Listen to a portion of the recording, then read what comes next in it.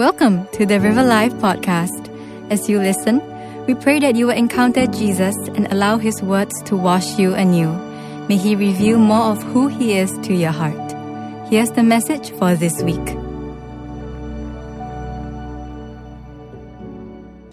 Yeah, so thank you, Pastor Lionel. Last night, as I was preparing this message, I was like, wow, this message has the ability to offend a lot of people. And wow, it's like, okay, I don't know whether tomorrow I'll still have a job.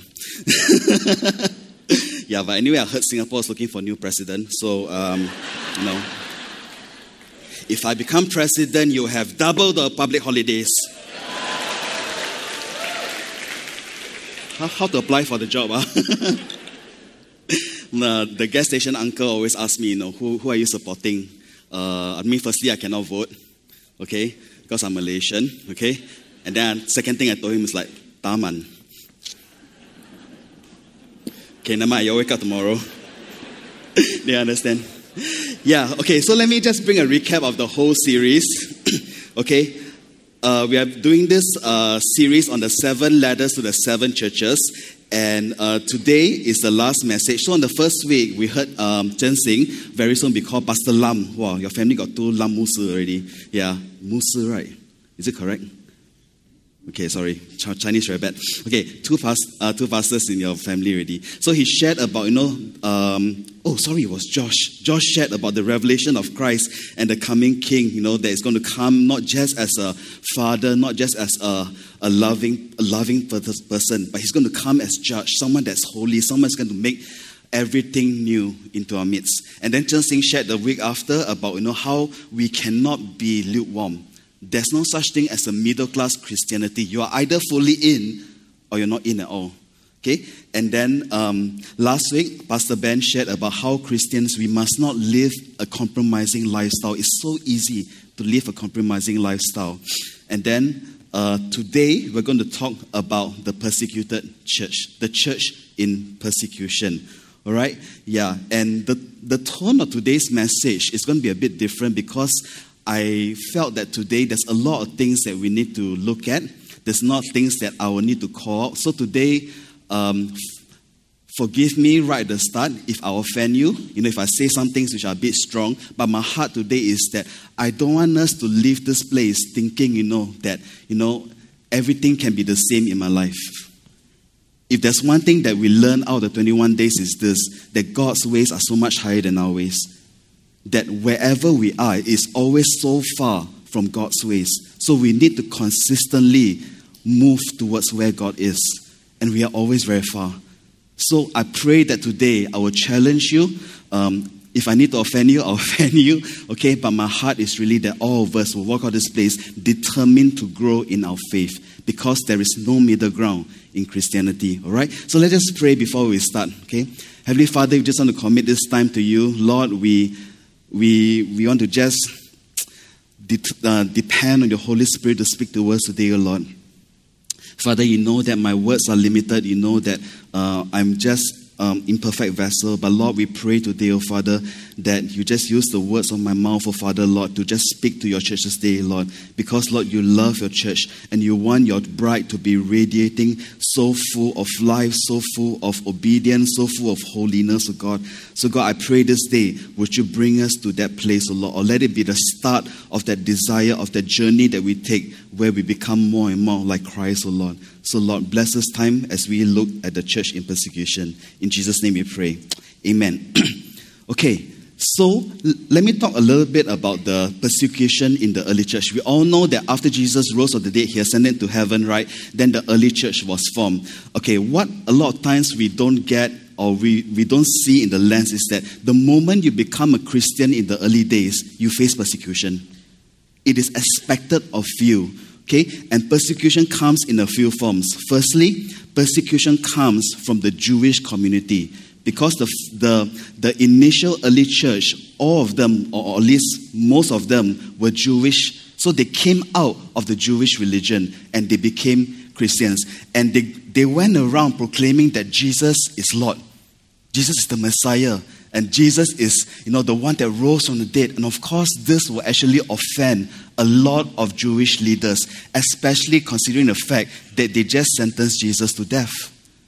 Right? So all the Jewish people will actually look down on the Christian community. They will actually persecute the Christian community. They don't like them. They will exclude them from their gatherings, exclude them from doing trades with them. So the Christians actually lived in a very, very difficult time during the early church. And on top of that, the Jewish Christians began to include Gentiles in their faith as well. And this enraged the Jewish people. So how can you do that? I mean, we are the chosen ones, right? How can you include unclean people into our religion? And that's why the Jewish people, they really hated the Christians a lot, or they are really offended by the Christians a lot. Now, if the Jewish community, which is your own people, reject you, you think that is bad, there's something else. There is the Roman Empire that you're offending as well. You see, during the time of Christ, there were a lot of people that came up claiming to be the Messiah. And every time someone claims to be a Messiah, it follows by a big revolt against the Roman Empire. They try to take over the land once again. So when Jesus proclaims himself as Messiah, the Romans were very worried. They don't like the idea of Messiah because there's only one ruler, and that's Caesar. And every time you hear Messiah, it means there's going to be an uprising that's going to come. So the Romans don't like Christians because they feel that sooner or later they're going to enter into violence. They're going to try and take over the land once again. So the Romans really, really did not like the Christians, and Christians were really oppressed. And last but not least, not just the Jewish community, not just the Roman Empire, but society in general as well. The moment you become a Christian, you will be persecuted for your faith. I don't like your beliefs offend me, and Christians will abstain from a lot of things that society does, especially when you consider that religion and your personal life is interlinked. Your work, your religion, and your personal life, everything is linked together. And the moment you say, I don't want to do this because now I'm a Christian, you get ostracized, you get persecuted. So the early church went through a very, very difficult time. They were persecuted because of their beliefs, the way they live, and what they choose to abstain from. And it was a very, very tough time living as a Christian. So when you read Acts, right, don't just think about, wow, so great and all that, like the Holy Spirit's moving. The Christians had it tough during those times. It was tough to live as a Christian in the early church. Very, very tough. All right?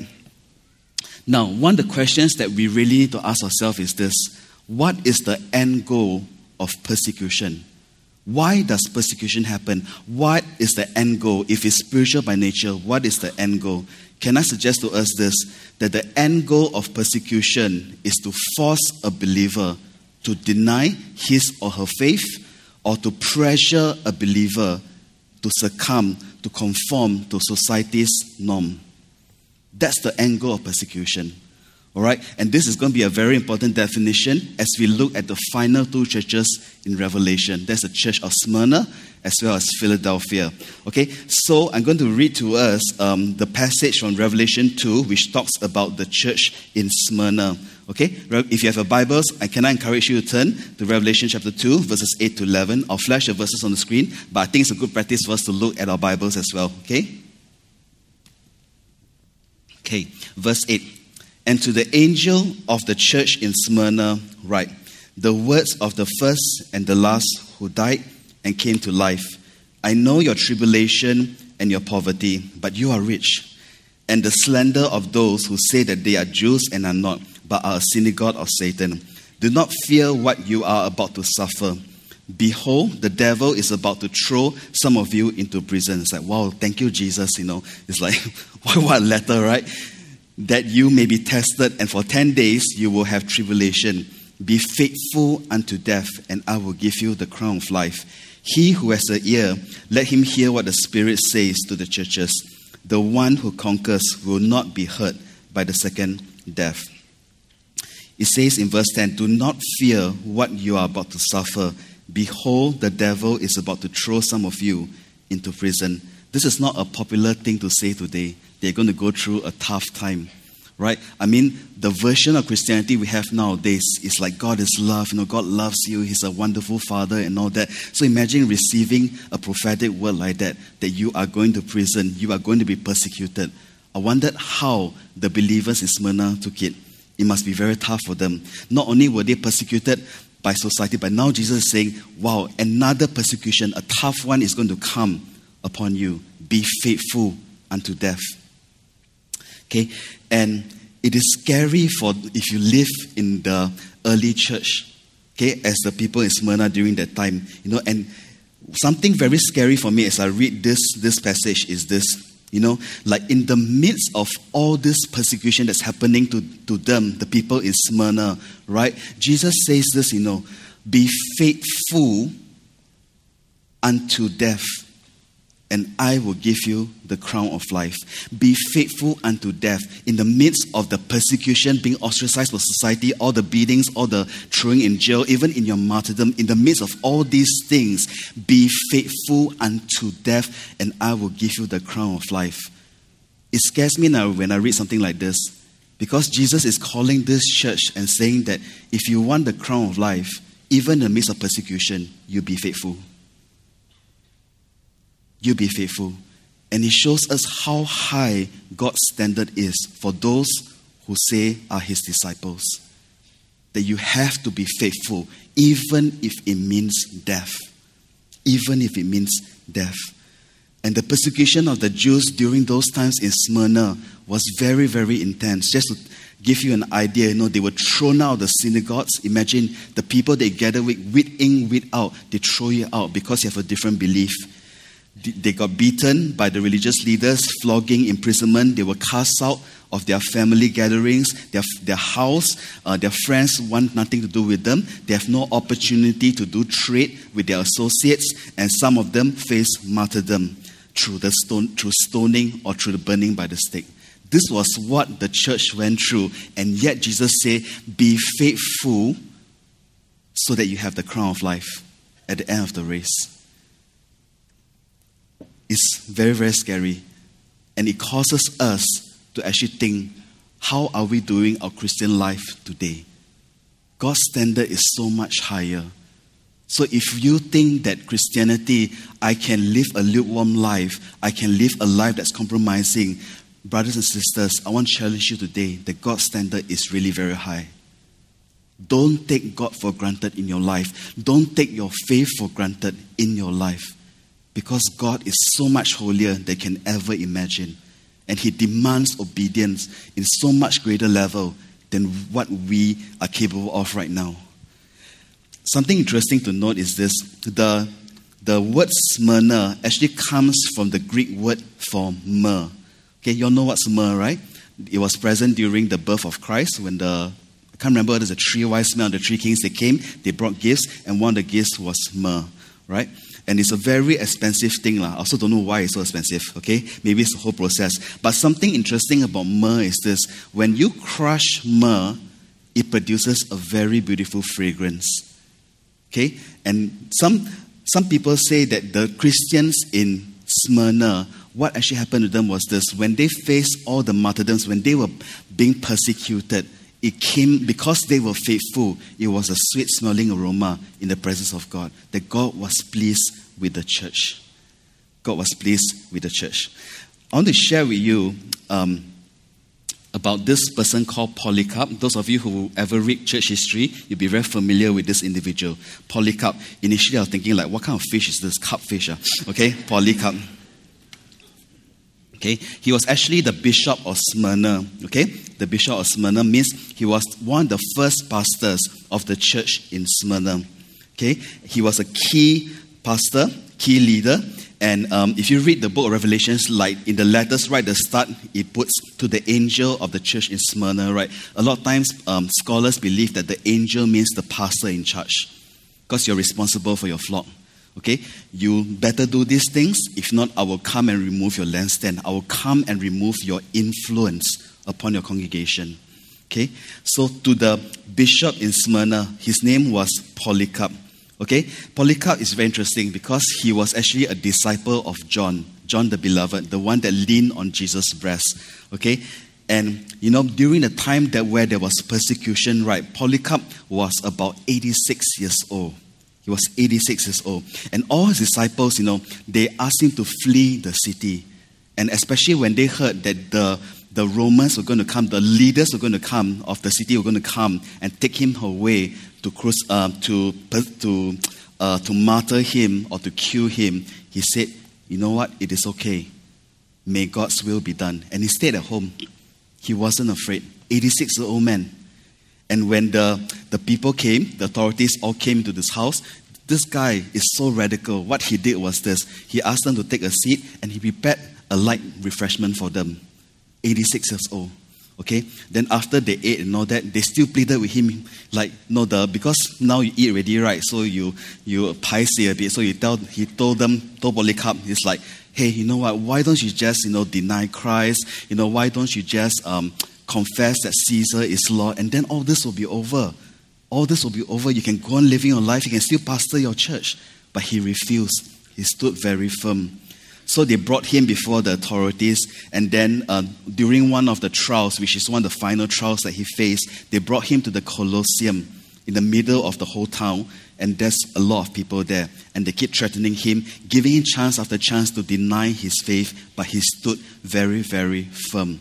Okay, and I want to read to you one of the last things he said. Okay, when the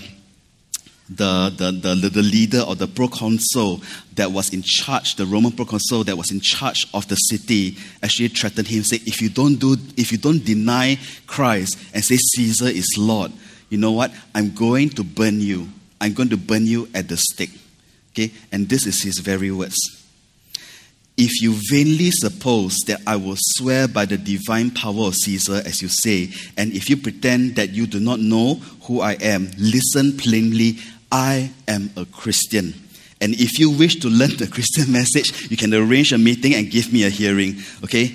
And these beautiful words, 86 years have I served him, and he has done me no wrong. How can I blaspheme my King and my Savior? 86 years old. All the way, faithful all the way to death. And he was burned in a stake. And legend has it that when he was burned, his disciples reported that as he was being burned up in the fire, what happened was that normally if meat, right, because we're all meat, right, you get burned out, right, you will smell a bit like char sao or this KFC, you smell something like that, right? I mean, I don't know, I've never smelled a burning human before, right? But that's my imagination. But what they smelled was that they had a smell of myrrh or some sort of incense that was coming up. And they said because he was so faithful, it became a sweet-smelling aroma in the presence of God. Right? We just sang the song, Day and Night, Night and Day, let incense arise. His whole life was the incense that God loved to smell. It's like, what an amazing story of Polycarp. And shortly after his death, another 2,300 Christians were martyred because they refused to acknowledge Caesar as Lord. And they refused to denounce Christ as God.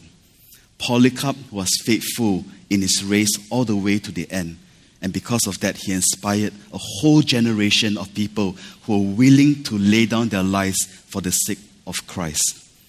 You know, church, Polycarp is not alone in history. In the world today, there are so many Christians out there living in persecuted situations. Okay, and the topic of persecution seems very far-fetched for a lot of us because we live in Singapore. I mean, it's very safe. We have religious freedom. You can go and do whatever religion you want. You know, nobody really is affected by it. You know, but while we sit in our air-conditioned auditorium, you know, with so nice, you got ushers to usher you to your seat, some more car park marshals to guide you to your designated car park lot. You know, then got people serve you coffee in the atrium and all that. There are brothers and sisters out there in the world today that don't have this luxury and are in persecution. In fact, a lot of them are. We are one of the few countries that are not in persecution. Okay, just want to share you a little bit of statistics from Open Doors Ministry. And it says this, that every day, 13 Christians worldwide are killed because of their faith. Every day, 12 churches or Christian buildings are attacked. And every day, 12 Christians are unjustly arrested or imprisoned, and another 5 are adopted. 360 million Christians in 76 countries suffer high levels of persecution. This was just released last year, 2022. Okay? And according to Forbes magazine, the type of persecution they receive is either by death, honor killing, rape, kidnapping, slavery, abduction, imprisonment, refusal of aid. This is according to Forbes magazine, a secular magazine. And if you think that today, because we are more educated, society is more progressive, that persecution should be less, people more open-minded, can I remind you that today, persecution is more intense than it was in the last couple of years. Okay? This guy from Gordon Conwell Seminary actually says this, that more than 70 million Christians have been martyred throughout history, and more than half of those deaths occurred in the 20th century.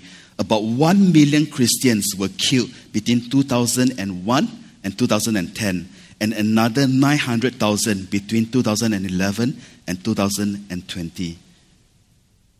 We are not progressing. Christianity is being attacked more and more each day. There are many brothers and sisters out there that are being attacked more and more each day.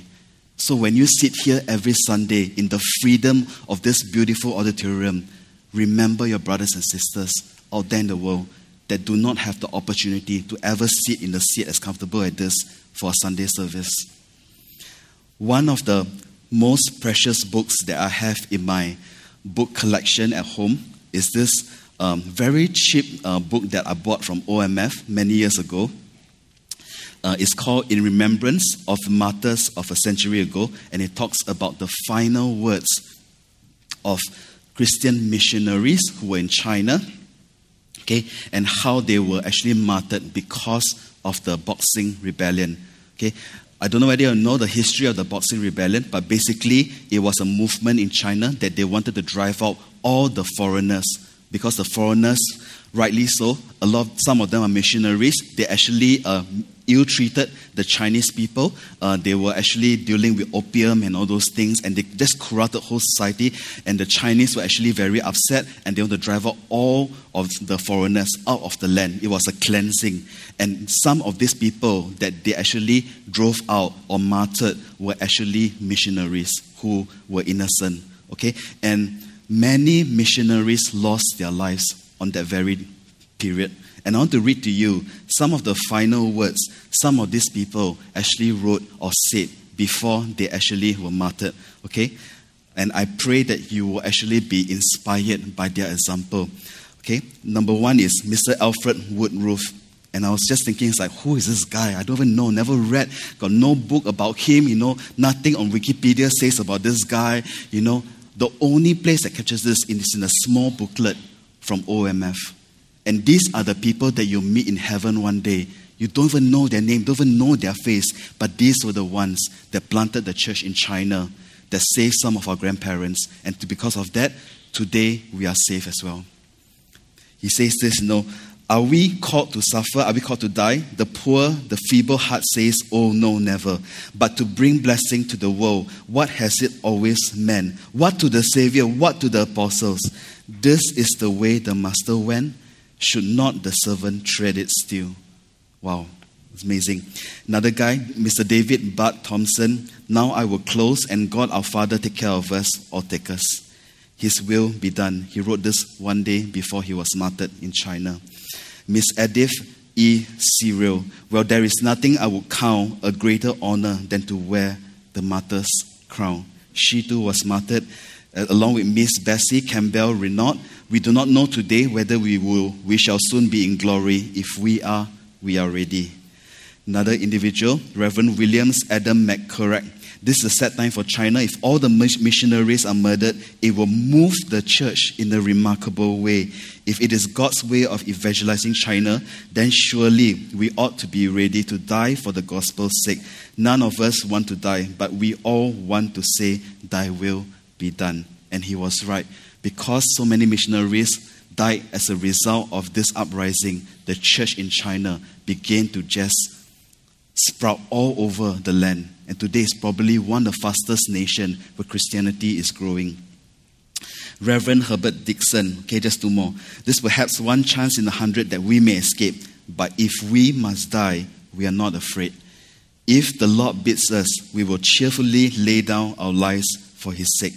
All the missionaries are in danger, but if we are all killed and not one escape, there are many more who will be certain to take our place. And last but not least, this is one of my favorite quotes in this book. Reverend Sidney W. Ennals, I don't know who is this guy, but he wrote this: I do not regret coming to China, even in the midst of death. I do not regret.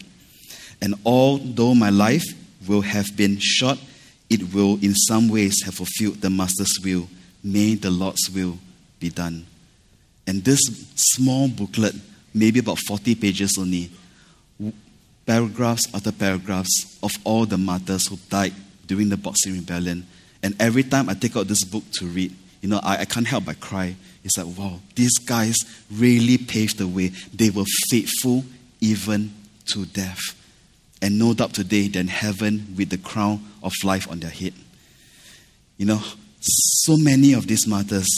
And I want to share you a more modern story. Okay, some of you may have heard of the story of Andrew Brunson. He's an American who was a missionary to Turkey for 25 years.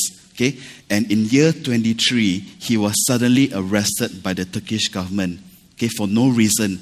They didn't give an official reason why he was arrested, and he was placed in jail. He thought it's going to be a week long, they're going to deport him, but that one day turned into a 2-year ordeal.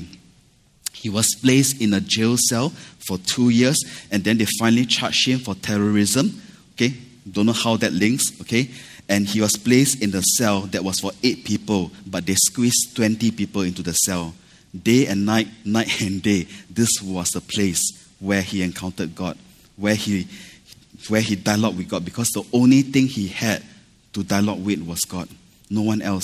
And the people within his cell were all religious fanatics. I mean, these were radicals, of a different religion. And the local lawyers that represented him, they keep changing because they're pressured by the society, not to represent him. And because of that, he did not have a good representation in the court. So there was so much uncertainty for him. Am I going to be like that in this prison for the rest of my life? On the final day of his trial, the judge, after hearing all of the evidence against him and the case of the defense, asked him if you have any words before the verdict. And I want to read to you what he actually said at the end of his trial as he stood before the judge of a different religion and uttered these words. He says this: Jesus told his disciples to go into all the world and preach the gospel. That's why I came to Turkey, to proclaim this. There's only one way to God, and that's Jesus. There's only one way to have our sins forgiven, and that's Jesus. There's only one way to gain eternal life. That's Jesus. There's only one Savior, and that's Jesus.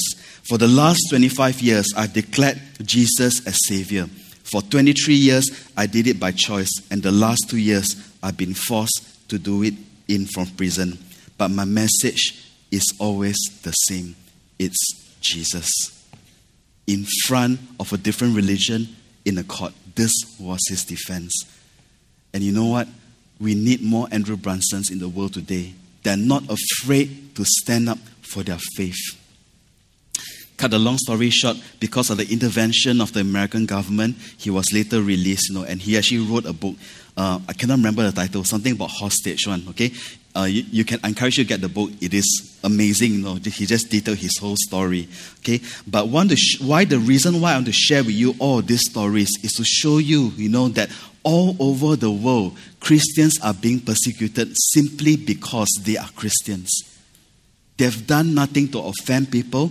They've done nothing to persecute people of other religions. They are persecuted simply because they believe that Jesus is the Lord, and they choose to abstain from a lot of things which they consider unchristian. And that's why they are persecuted.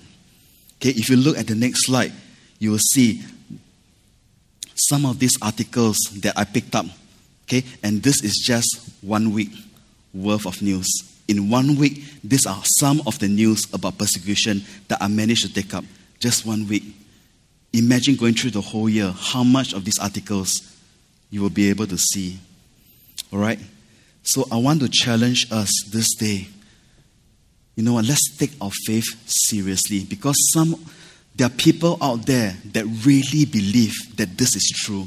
There are people out there that really live out what it says in Acts, what it says in the words of Christ. They really live it out. And I pray today more than anything else that we as a church, we will choose not to be lukewarm anymore. We will choose not to compromise on our faith in society when we're out there, in our work, in our relationships, but we will choose to stand on God's word and say that our message in our life is Jesus.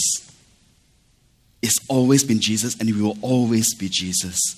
The reason why I shared with you all these stories I want to encourage all of us here today, wherever you are in your faith, to come up higher. To know that there are brothers and sisters out there in the world. If you stand beside them, you know what? They will probably say to you, hey, you know what? We are living our lives the best that we can. Come alongside in this race. Run together with us. We are doing our best. We should do your best in your faith as well. Last year we had Francis, was it last year? I can't remember. Maybe 2 years ago, we had a speaker, Francis Chan, that actually came to speak through video, of course.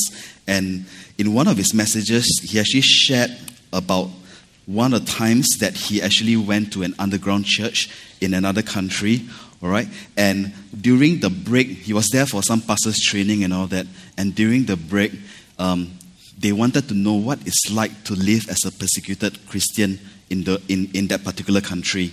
Okay, so he began to ask them, he and his daughter was there, began to ask them, the people there, to share about your persecution, share. And as they share, the more their eyes lit up, it's like, wow, it's like, I never heard this kind of story, never had this kind of experience before. And then the people of the land began to be very intrigued. It's like, why are you asking us all these things?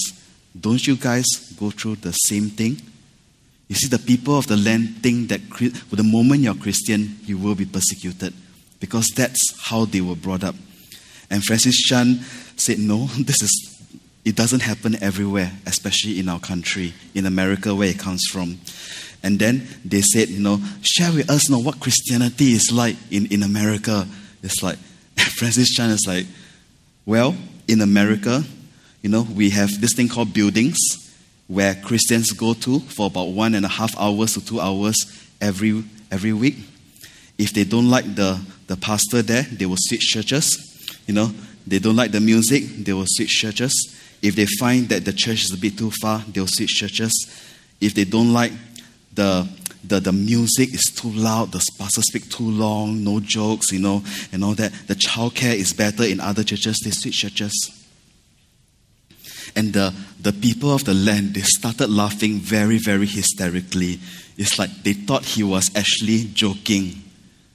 And then after a while, there was suddenly a silence, and they realized he was not joking. That was the state of Christianity in the US. And Francis Chan, in his reflection, he asked that when he looked into the eyes of the people of the land, he could hear them saying this: how did you guys get Christianity like that from this? When did Christianity become about childcare?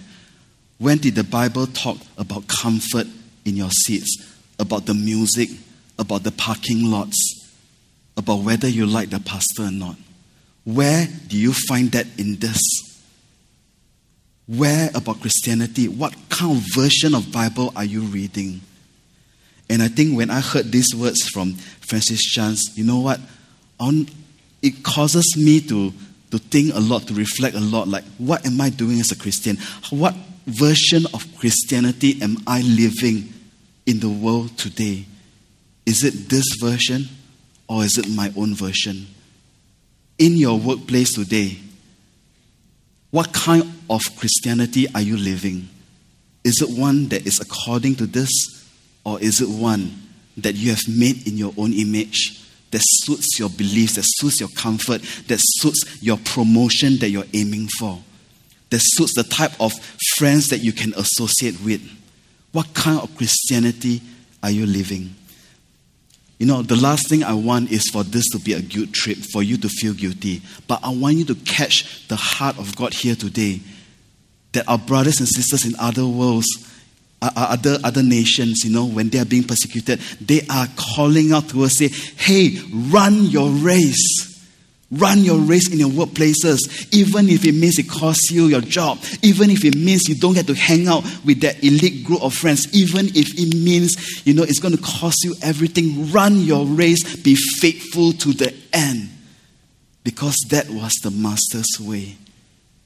And they encourages us as a church today, do not be afraid to give up all for the sake of Christ. And that's what the church in Smyrna did. And I pray today, more than anything else, that we will be a church that will not be lukewarm, that will not be compromising in the world. So that's the church of Smyrna. I'm going to go very quickly into the church of Philadelphia, and then I'm just going to close the whole sermon. The church of Philadelphia is a bit different. And I'm just going to read to you verse 8, okay? Verse 8 to verse... I'll read to you the whole thing. Okay, the church in Philadelphia, Revelation 3, verse 7 to 13. It says this, and to the angel of the church in Philadelphia write, the words of the Holy One, the true one, who has the key of David, who opens and no one will shut, who shuts and no one opens. I know your works. Behold, I have set before you an open door, which no one is able to shut. I know that you have but little power, and yet you have kept my word and have not denied my name. Behold, I will make those of the synagogue of Satan who say that they are Jews and are not, but lie. Behold, I will make them come and bow down before your feet, and they will learn that I have loved you.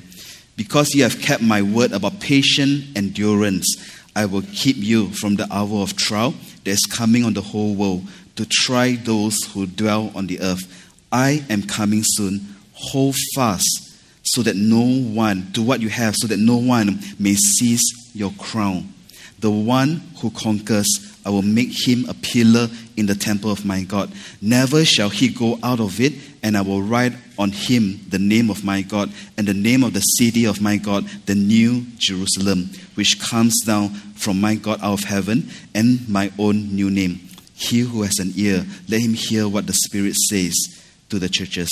Now, the church of Philadelphia is a bit different from Smyrna. Okay, as I mentioned before, all the churches probably were going through some form of persecution, but probably the most jalat one is Smyrna. Okay, they are the most jalat. Okay, Philadelphia is probably going through some form of persecution as well. As you read this letter, you will see hints of the persecution that they were going through.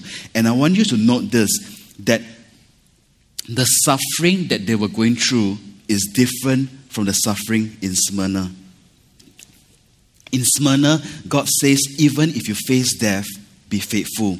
But in Philadelphia, God says, be faithful. Because you are faithful, I will keep you from the coming trial. Two different churches, two different types of situations. So some of us may say that, hey, not fair leh. How come we so jalat, Smyrna so jalat, we still have to go through this, but Philadelphia, life is a bit easier, and we are kept from the trial. Why is it like that? You see, the point is not about equality. The point is not about fairness. The point is about faithfulness.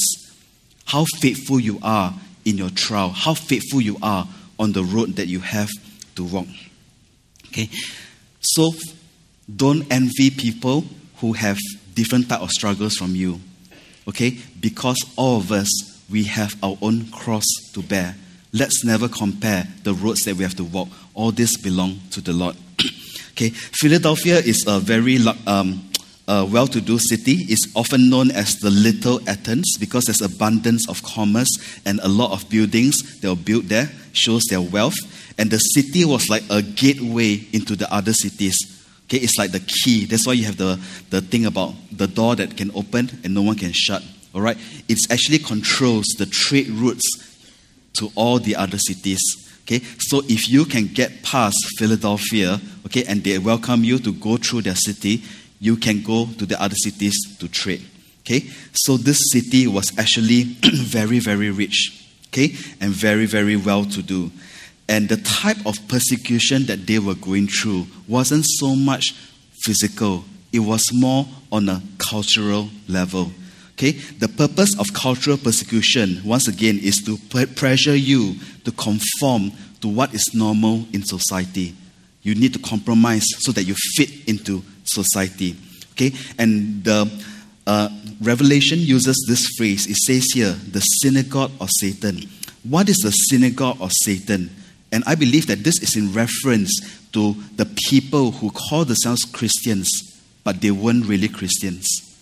Okay, they were compromising ones. They were the ones that compromised their faith and choose to live both worshipping Christ as well as worshipping other gods, participating in other religious rituals. They blended worldly practices with Christian beliefs.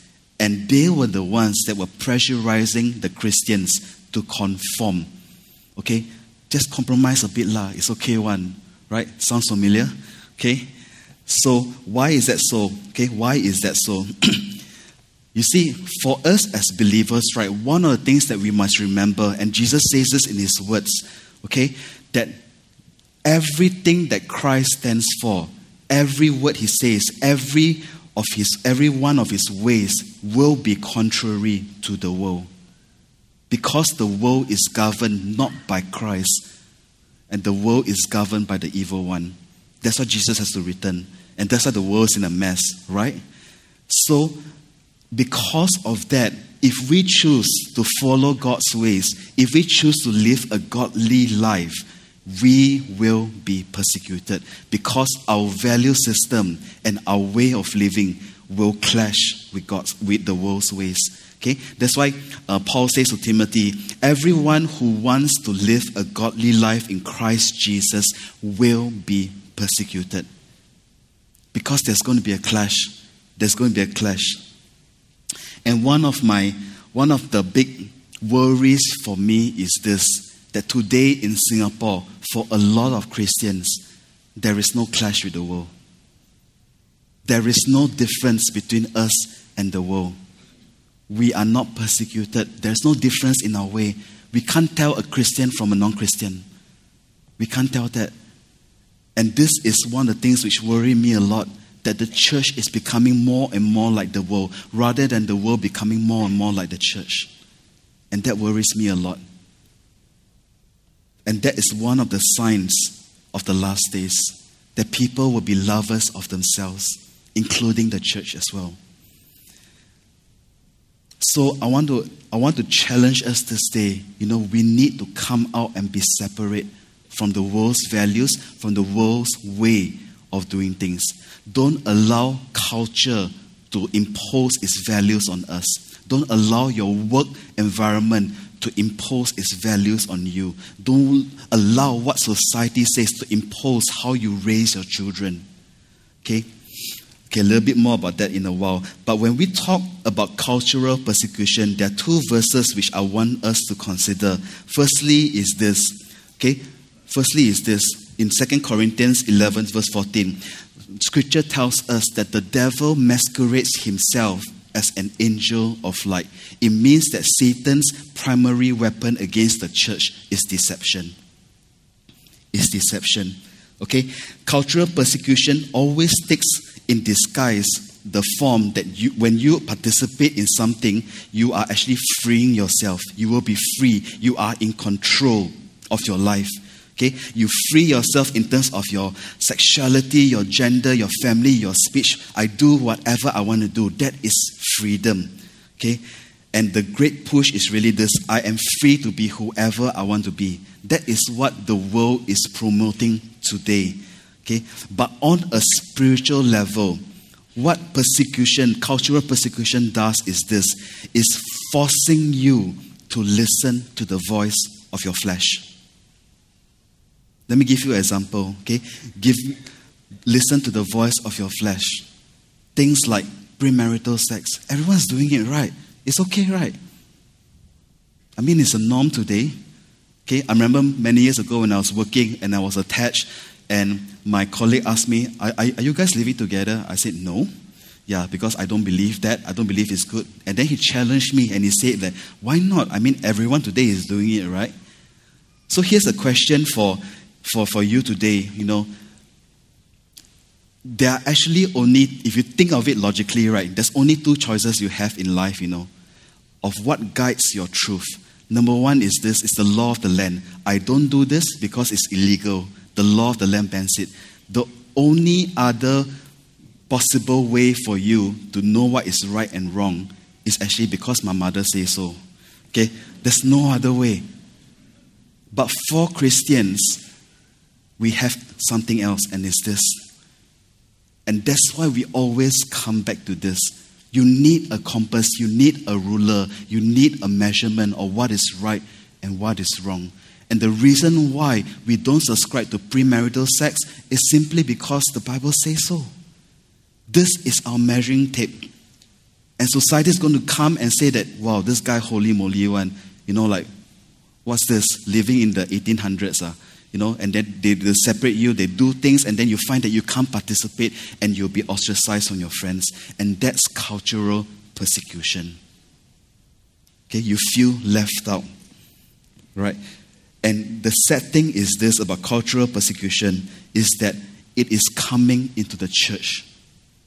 It is coming into the church. The church is compromising more and more today because the pressure from society is increasing more and more. Just want to show you a slide on some of the articles I picked up that happened this week. Okay, and you will see in some countries, some are from Singapore as well, and you will see that actually, wow, it's here and it's really coming. That we are being pushed to a corner to say compromise, because this is what is society's norm, compromise. One of my friends in Malaysia, I think recently, some of you may be aware, there was a very big hoo-ha in Malaysia, not because of the elections, but there's a very, very big hoo-ha because of this band called 1975. Did anyone hear about the news? Or you don't care about Malaysia? Okay, never mind. Let me share with you about Malaysia. Okay, yeah. So there was this band that was slated to play, okay, and they are very outspoken in terms of their views in life, okay. And you go to a country like Malaysia, who's a very traditional in terms of the way they view life, the way they view marriage, and the way they view family, right? And in their contracts, they were actually being told that you cannot say anything about homosexuality, you cannot talk about gay marriage and all those things, okay? These things are banned in the nation, all right? And some of you who read the news, this guy, don't know what he was doing on stage, all right? But halfway during, he was just starting to talk about the Malaysian government, not happy, say we're all bounded, all the Malaysians are bounded and all that. And then after that, he pulled aside his bassist and he kissed his bassist on stage in Malaysia. Okay? And then after that, after the whole concert, they went back to the hotel room and said, oh no, I better siam, okay? And literally, they left the country immediately because they may be prosecuted in that country. But what happened after that was this. The government found out what happened, and then the government shut down the whole festival. Okay? It shut down the whole festival. Now, the whole festival is not just about that band. There were a lot of bands that were scheduled to come, local singers that were supposed to showcase their talents, people selling food that were supposed to earn some money, and they bought all the supplies. In fact, one burger shop spent about $20,000, okay, to bring in all the supplies to cater for the people that were supposed to come. So of course Malaysians were enraged. I mean, you do this kind of thing in Malaysia, what do you expect, right? So a lot of people lost a lot of money that day.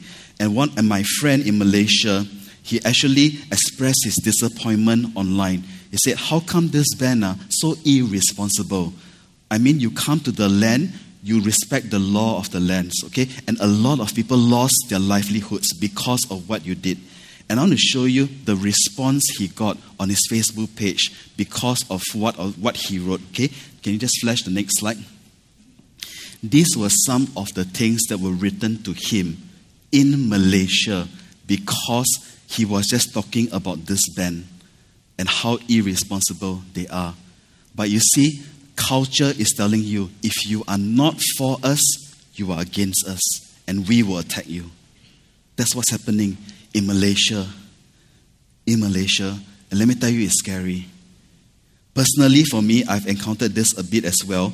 Sometimes in my messages, I will share about different things about, I think previously it's about our belief, how marriage is supposed to be between a man and a woman. Okay, and I share some of these views online as well. I think you guys do not know this, but pastors, we get a lot of hate mail, okay, right? Pastor Ben, get a lot of hate mail, right? No, maybe just me, okay? Just me, because a lot of people don't like my sermons, okay? Yeah, and I remember one time just sharing about how I believe. At the time, we were very against the abolishment of 377A, and I shared why I do not agree to it, and why I believe family should still marriage should still be between a man and a woman. I received a number of letters from people to say, how backdated are you? What kind of person are you? You're a bigot. And you know what scares me the most? What scares me the most is that some of these are former youths.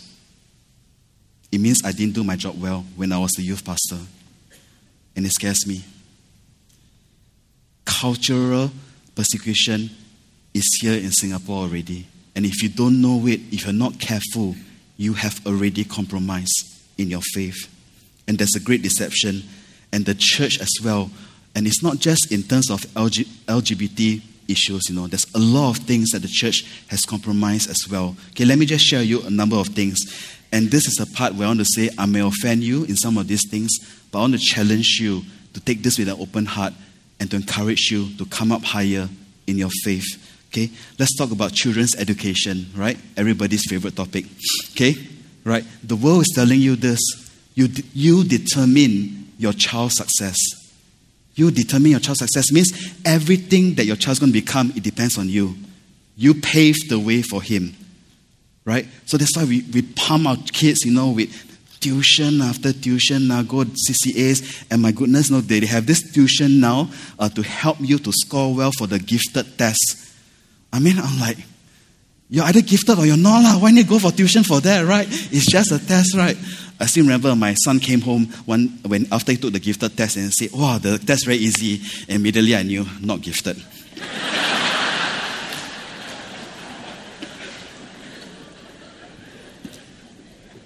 My kid's true enough, he wasn't gifted. Yeah, but you see, deep down is actually what we are really believing is this, that I do not trust God's direction for my child. If we really believe in God, we really say that God is the creator of all things. He has a special design for every single human being. The first thing we do is not to see what society is doing, but the first thing we do is go to God and say, God, how did you create my child, and how can I steward my child in the right way? And I'm very sad sometimes when I see some families, they push their kids so much in tuition, hoping that they get into an elite school when the child is actually creative by nature. The child struggles, can't study, but you give the child a guitar, he flourishes. But as parents, sometimes we are so into the culture that says the only form of success is he enters into an elite school. Success is not playing the guitar for the rest of your life. But what has God called the child to be?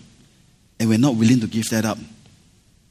You see, church, if you want to walk in the ways of God, it's either all in or you're not in at all. So I want to challenge those of you who are parents, ask the Lord, how can I steward my child? By the way, you know your child doesn't belong to you, right? You're just a steward. God is the owner. So ask the owner what he wants to do with your child. Okay, don't see what society is doing. All right? By the way, I'm not against tuition, okay? Personally, I send my kids for tuition, especially Chinese, because my Chinese is 抓鸡 all the way one, like cannot one. Yeah, okay? But it's really this. How has God created your child, and what is God's call on your child's life? Find that out and pave the way for your child. Number 2, the Lord's Day. This one will affect a lot of us, right? Society is telling you, hey, your finances, your career, your entertainment, your comfort are more important.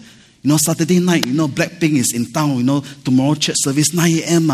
It's okay lah, you miss one service, God understand, right? I mean, God also loves Blackpink, right? Yeah, right? Our friends are going out for mahjong at night, or we're having some gathering and all that, or be late for service, or can't come at all. It's okay, right? What you're really saying is this, that I am more important than God. When I choose to sacrifice the Lord's Day for my own benefit, I'm putting myself above God. Okay. Number 3, expenditure. I go a bit faster. Okay. Society is telling you this, you only live once. Okay, you only live once, so spend the money however you want, right? Go for as many holidays as you want. But for us as Christians, we have a call to steward the resources that we have. And you need to ask the Lord, God, how do you want me to use the blessings I have in my hand? And a lot of us, if we examine the way we spend our money, a lot of it will really say that God's mission for my life is not that important. Next one, our favorite topic, sex. Those of you who are marriage retreat, you know that this is called session number 4. Okay. Yeah, society is telling you this. If it feels good, just do it. Everyone is doing it right. Everyone's watching porn. Everyone is sleeping with their girlfriends, their boyfriends, and then if you don't like them, you ditch them, and then you go for the next person. I mean, it's fair, but no one gets hurt, right? But what if you do that, what you're really saying is this: God's ways are optional.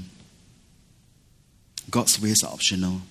It all depends on my feelings, how much I'm getting, how good I feel. Discipleship. Okay?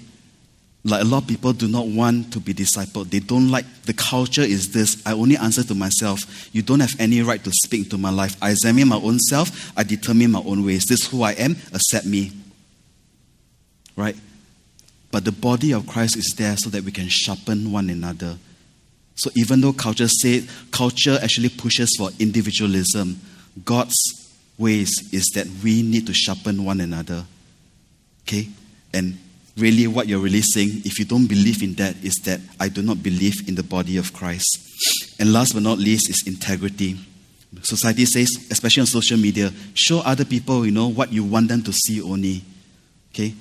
So your life and what you put on social media is very different, and it's okay.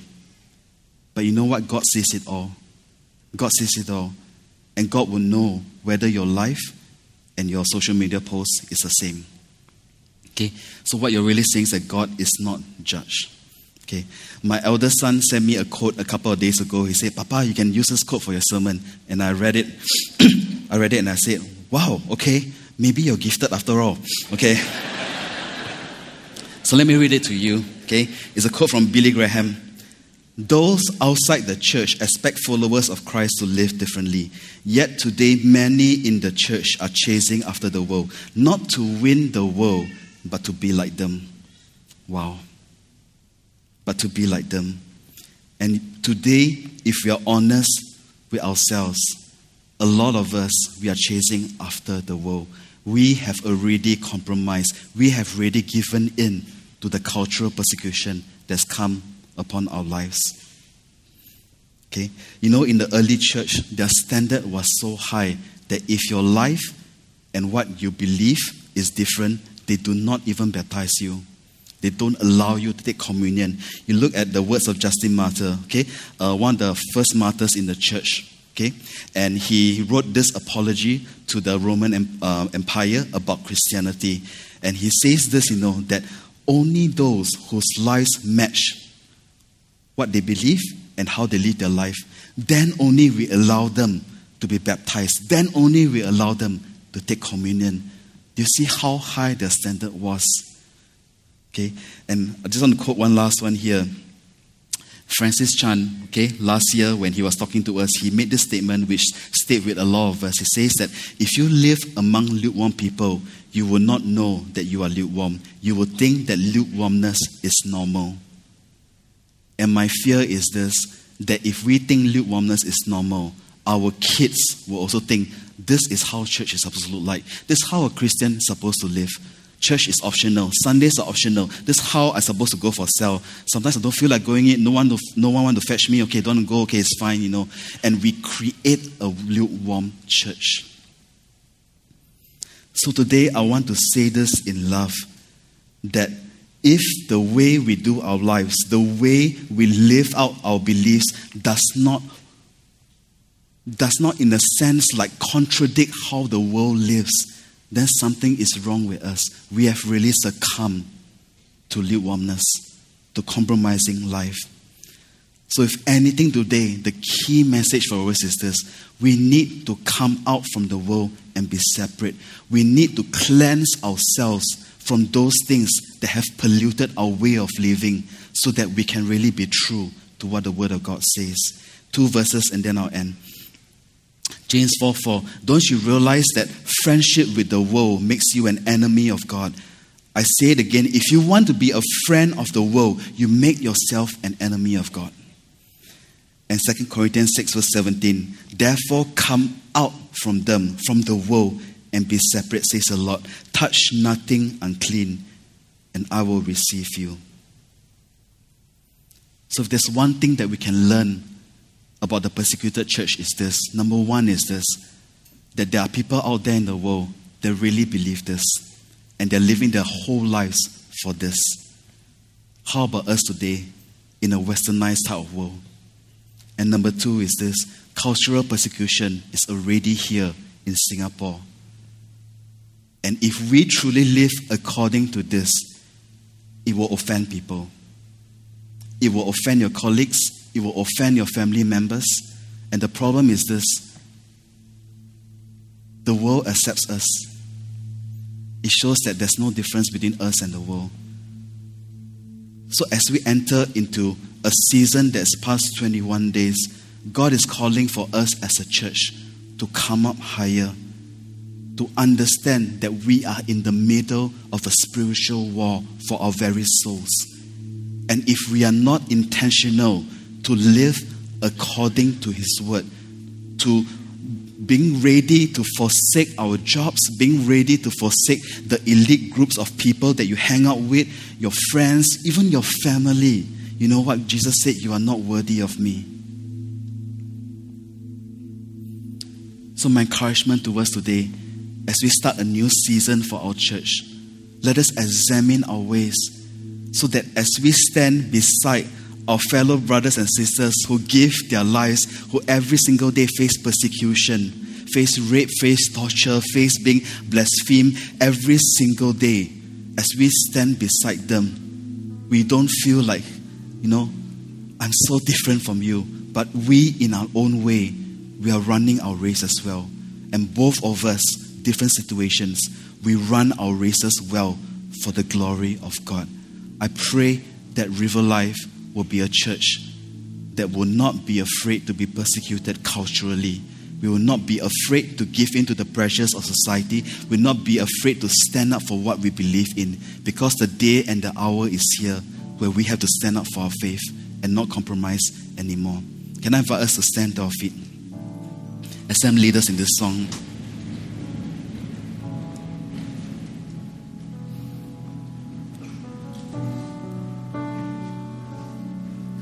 Refine me, refine me, and make me holy. Purify me with the fire in your eyes. Refine me, make me holy. Purify me with the fire in your eyes. Sing, refine me, make me holy.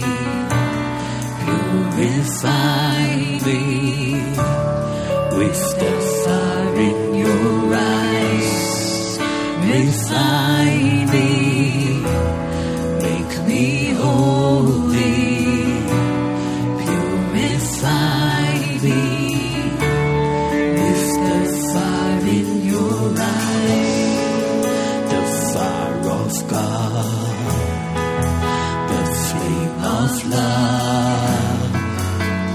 Purify my heart on the altar. I'll bring my life.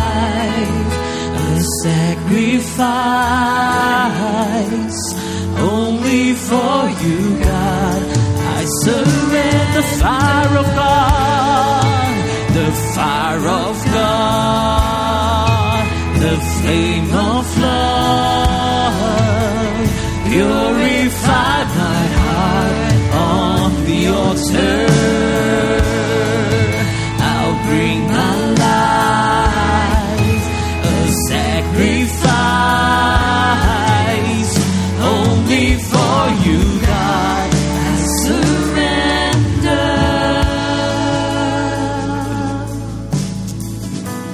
Can I invite all of us to just close our eyes right now? I just want you to just begin to search your hearts right now before the Lord. Where do you stand in your faith? If I were to put your life side by side with a brother and sister from a persecuted nation, how would your life match up? Someone once said this, if today they were to persecute you, they were to charge you for being a Christian, the question is this: will they be able to find enough evidence to prosecute you? So I want us to right now search our hearts. Are there places in our lives that we have compromised so much that there's no difference between us and the world? God is calling us back today. Say that I want you to come back to my ways, come back to live for my glory.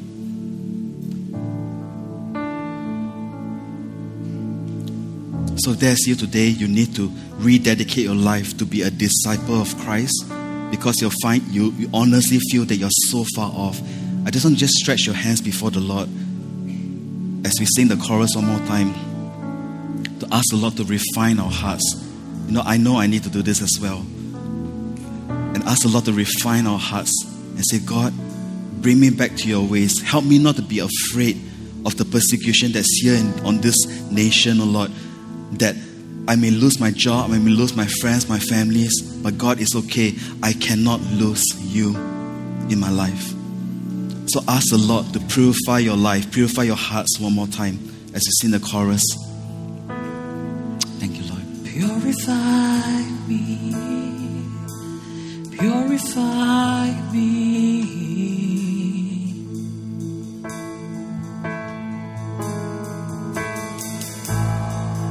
The fire of God, the flame of love, purify my heart on the altar. I'll bring my life, a sacrifice, only for you, God. I surrender. The fire of God, the flame of love, purify my heart on the altar. I'll bring my life, a sacrifice, only for you, God. I surrender. Thank you, Lord. So, Father, we just want to commit ourselves to you this day. Father, I pray for River Life Church that we will not be a church that's lukewarm, Lord. Father, we pray, oh Father, that even in the midst of the persecution here, that's society is telling us to compromise, to do what it takes so that we can rise up in our promotions, to do what it takes so that we can be in our group of friends, Lord, for this and compromising our faith. Father, we pray this day that we will be a church that will be faithful to the end, Lord. That we will not be afraid, oh Lord, to lose our jobs. We will not be afraid to lose our friends, even our family members, oh Lord, for the sake, Lord, of following you, Lord. So God, I pray this day, would you awaken every heart, oh Father, to know, Father, that in Christianity there is no middle ground, oh Lord. It's either we are fully in or we are not, oh Lord.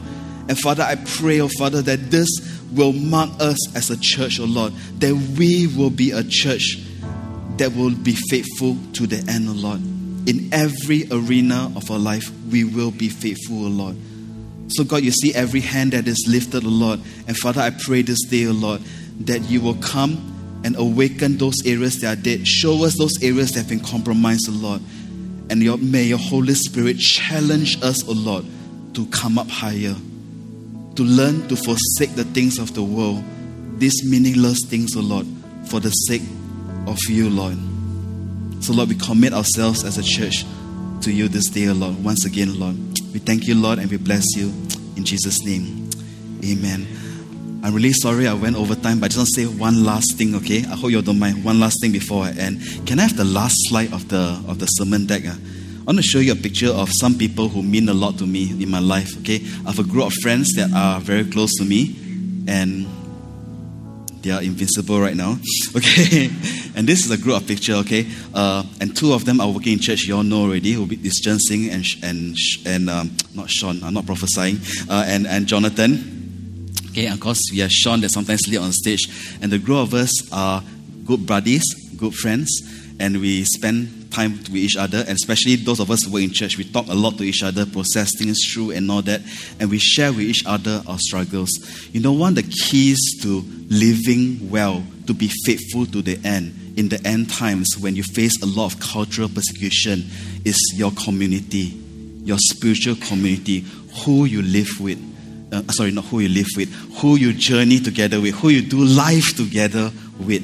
And these are the people who can either encourage you forward or they're going to pull you back in your walk with the Lord. So I challenge every one of you here, who are the people standing alongside you, who's going to pick you up when you fall, who's going to pull you to the right path when you go wayward. Who are the ones? Because if you stand alone, you will fall. You need your brothers and sisters to stand alongside you. And it cannot be your wife, because sometimes your wife hates you also. Then I'm just kidding, okay?